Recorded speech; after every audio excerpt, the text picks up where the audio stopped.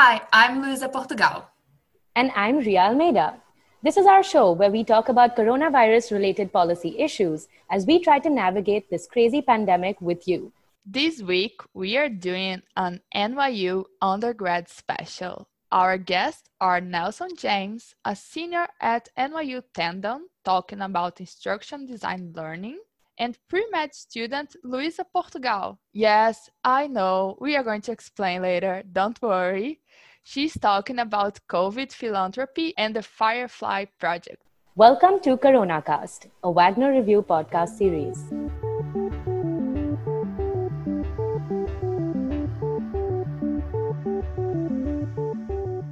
So, Ria, it seems like the topic of the moment is schools reopening.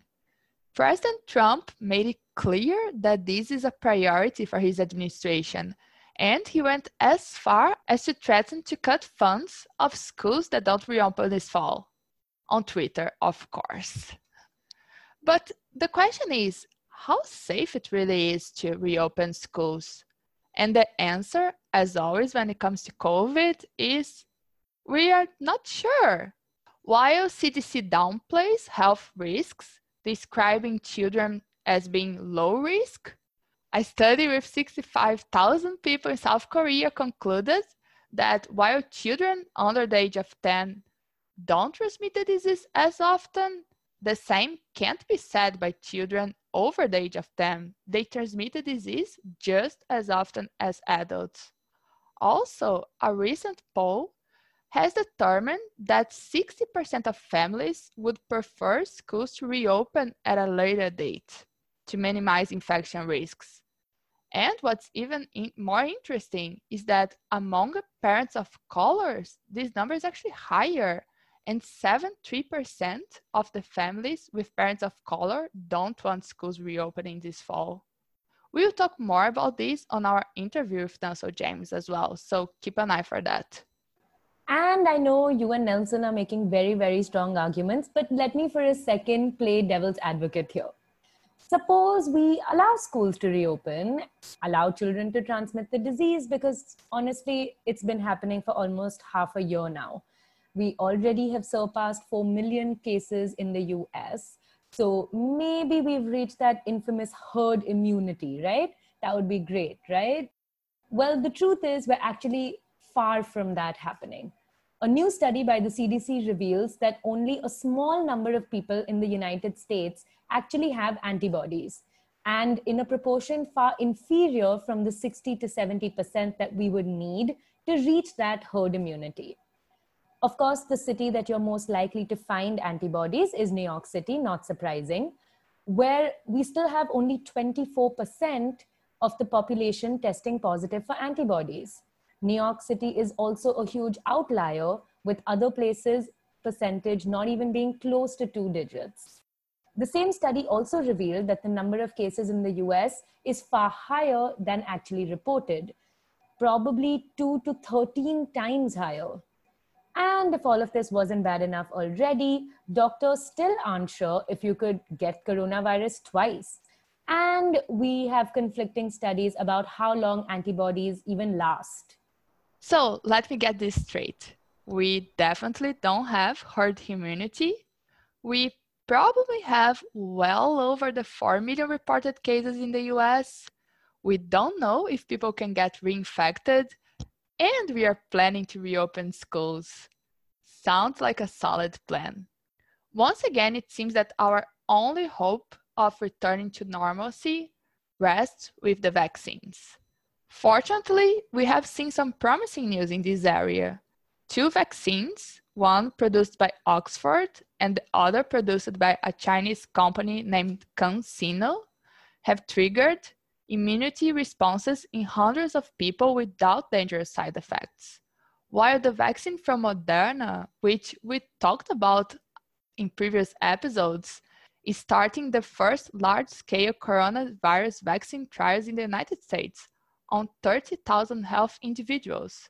However, we should keep in mind that even if we can get a vaccine in production anytime soon, distributing it to over 300 million people will be a logistical nightmare. Some of the most promising vaccines need to be stored in negative 80 degrees Celsius, which just adds another layer of complexity. And then you have to think about who are you going to prioritize. Of course, health workers come first, and then you have the populations at risk. And then what about anti-vaxxers? Can you imagine the chaos that this is going to be? Speaking of chaos, according to the FBI, China is apparently funding hackers trying to steal confidential information about vaccine research. Honestly, this pandemic sounds more and more like a bad movie script every single day. But, if we think about it, why do we have to hack into another country to steal vaccine information? Isn't that something that should be in the public domain for global public health reasons? I guess that's just not how healthcare research works. But let's close this news segment with some international news. Spain has seen a spike in cases after reopening, and now they're rolling back some of their restrictions, possibly a place that the world can learn from. In the Philippines, Duterte has given orders for the police to go from house to house, searching for people with the virus and arresting anyone not wearing a mask. In Brazil, President Jair Bolsonaro finally reportedly tested negative for the virus after 3 consecutive positive tests. Let's hope against hope that this final brush with the disease has given him a new perspective on the pandemic. While I doubt that this is going to happen, Ria, I want to say thank you in the name of all Rias in the world. Ria, the bird, not the person, has beaten Bolsonaro 2 times now. And it's just a little bit of joy for all of us Brazilians. So thank you for that. And on that note, let's go to the interviews.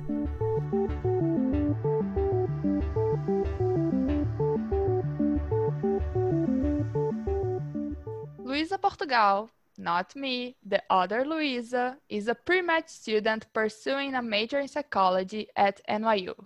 And she's the founder director of Project Firefly, which strives to help orphanages around the United States combat COVID-19. She has done medical research at the Oswaldo Cruz Foundation, which is the organization in Brazil that's currently working on the promising Oxford vaccine. Thank you for coming here, Luisa. I think the first thing we have to get out of the way is, yes, we do have the same name. We are both from Brazil. We are actually both from the same city. I've never met someone with my name and from the same city and the same school. So we met on Instagram because your Instagram is my old Instagram.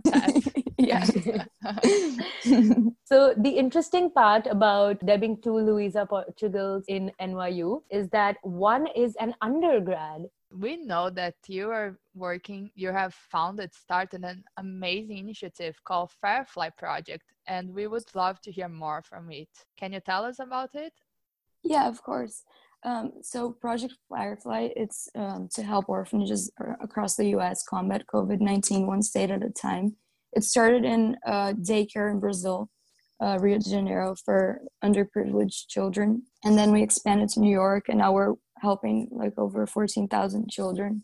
We collect COVID supplies that, the kids need, and it's hard to get access to. Even like for us, it's hard. So like masks, hand sanitizer, soap, toilet paper, and anything else. Some orphanages, they'll have like an Amazon wish list, so we are sharing that around so people can donate. Also, we're collecting financial donations. Like anything people can donate helps a lot.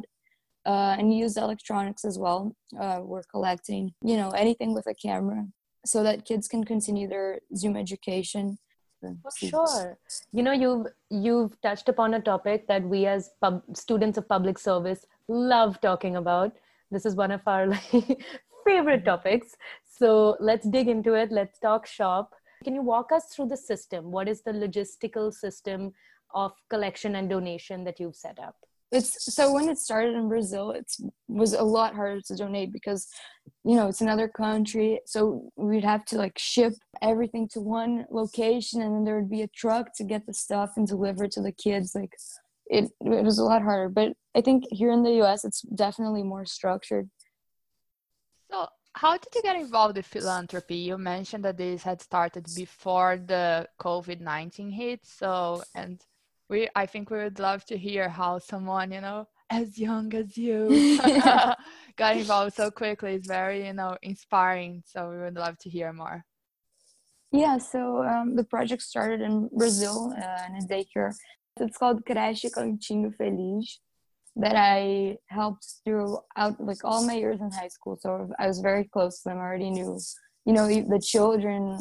So before COVID-19, we used to help them with, for example, like remodeling the playroom for the kids, buying toys, planning events. We had like Christmas parties, Easter parties for the kids.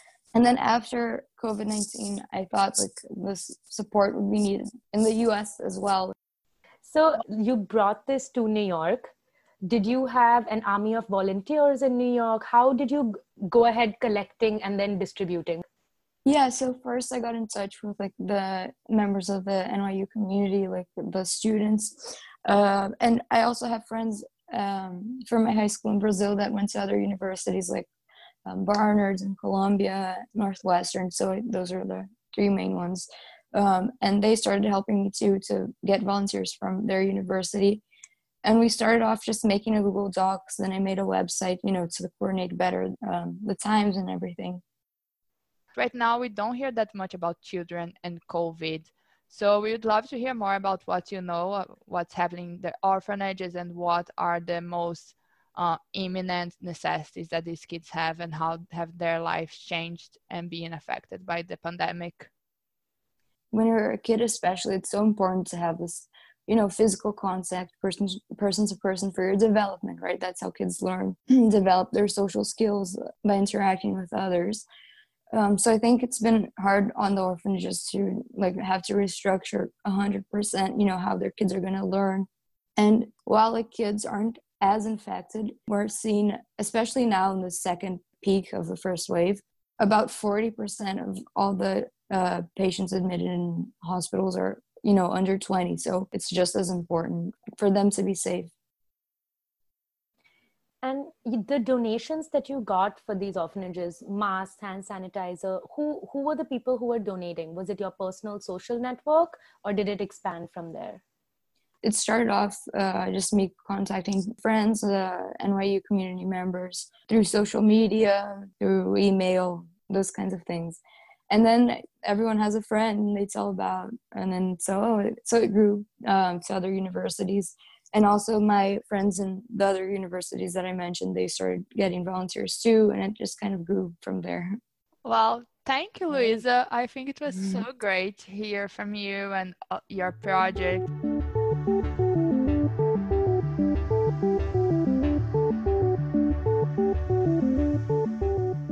Our next guest today is Nelson James, a rising senior in the Technology, Culture and Society Department at NYU Tandon School of Engineering.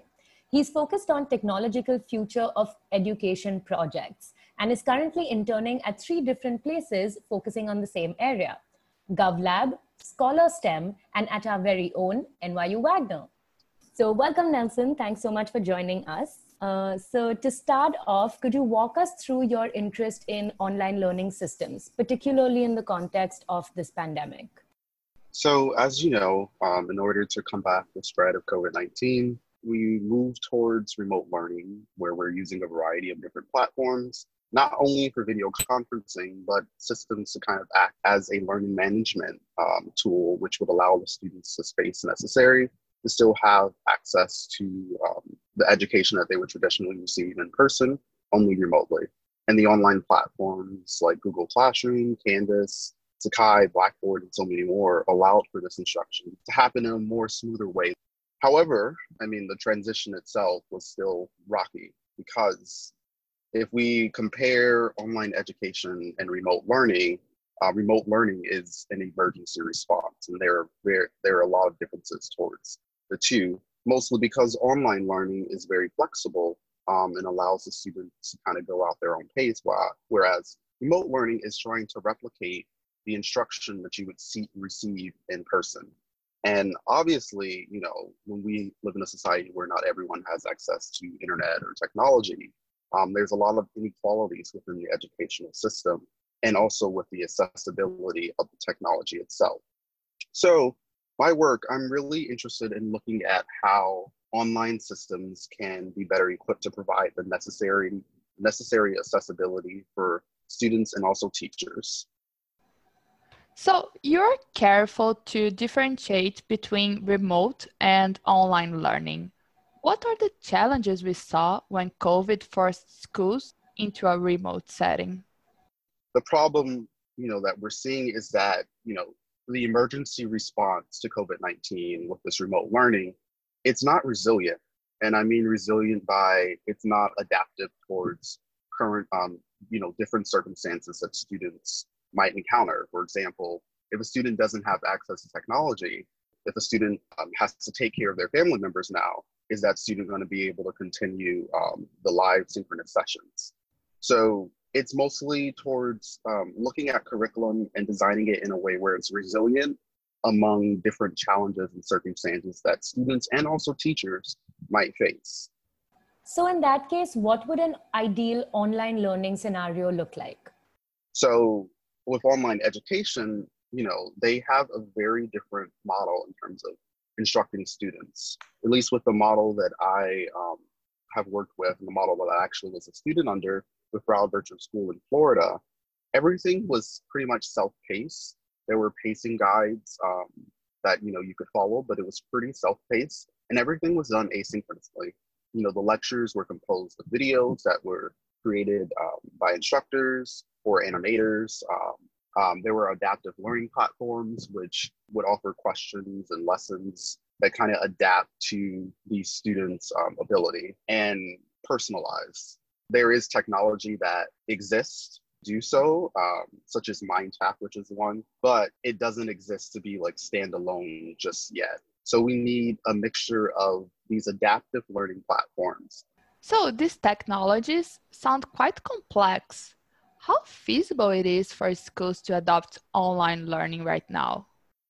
Technology itself, it's a complex tool, but the transition to something that might be more personalized it doesn't have to be using an adaptive learning platform. It doesn't have to be all of these, really exciting tools and technology. It can be something as simple as, providing students lecture videos and then giving them worksheets that, act as a response to those videos. It doesn't have to be, all these bells and whistles with the technology.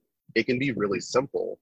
I think it's more of an acknowledgement, not only, with teachers, but school districts and the government that, this in-person virtual thing is very hard to do, but also being able to diversify your curriculum in a way that is adaptable and resilient towards different circumstances that students might face. Could you actually walk us through a little bit about your personal projects, the work that you're doing at Scholar STEM and at NYU Wagner? Of course. So I'll start with NYU Wagner. So what we're currently doing is we're working with faculty and professors to think about their curriculum and design it in a way that's resilient. You can't say, oh, I'm going to plan out all my lectures and record them and post them to NYU classes and then let the students, do an activity or something. It has to be very adaptive, meaning that you have to work with your students. So that's pretty much my role as an instructional design intern. We're looking at the curriculum and we're asking the questions of, do you think this will actually work? How might we make that more interactive? How might we promote discussions in an asynchronous format? With Scholar STEM, that's actually a company that I've been working for the past 2 years, where we provide coding lessons to students across New York public schools after school. Kind of my role there is designing courses, not only the curriculum itself, but designing the online platform so students can have a system that is pretty much self-guided and self-paced, of course, with teachers to act as facilitators, but for the student to essentially be able to do all of the assignments and lessons on their own, which is really exciting work. It ranges from creating videos of lessons to also embedding interactive activities that will teach the concepts and videos and discussions and all different types of things to really help diversify the way that we're instructing the students rather than a PowerPoint slide Louisa, I think we can't interview undergrads that are overachievers anymore. They're just, you have like 3 different jobs. It's so He's cool. making us look so bad. I know. No, your work sounds so interesting. I can't help but ask how expensive it is. I mean, it is really expensive because, if we think in the context of technology and employing additional tools, you now have to pay for site licenses for those tools. So, it's always a battle, especially within the secondary school system, to think about, do I really need this tool, or is this something that we can kind of create on our own? You also have to hire an entire group of people that you didn't necessarily need before, that primarily worked in the online education. It costs a lot of money, but at the same time, the students like it, and it's also something that we have to do. Otherwise, we'll do this whole copy and paste format, and it just will not work. To close the interview, we would be remiss if we didn't ask you your thoughts, your opinions about the recent push for this administration to get kids in school back in person this semester. No, I don't think schools should open. I just don't think that we're in an environment where there's the necessary safety to do so. Yes, they've looked at models outside the U.S. and they're showing that students' transmission and rate is really low, and carriers, they're not necessarily carriers of COVID-19. But we're also in the United States, where we literally have the most cases in the entire world. So I don't think that looking at international models that do not have the rate of transmission that we do is really effective. I just personally, I love working with children, and teachers are really great people too. Everyone that works in the school system, everyone from the custodians all the way to the principals and supervisors, they really care about the kids. I frankly don't want to see any more people die, especially to this brand. We need to reopen schools as a political statement, just to get more votes. Couldn't agree with you more. Thank you for the interview, Nelson, and thank you for listening. And we'll see you next week on Corona Cast, a Wagner Review podcast series.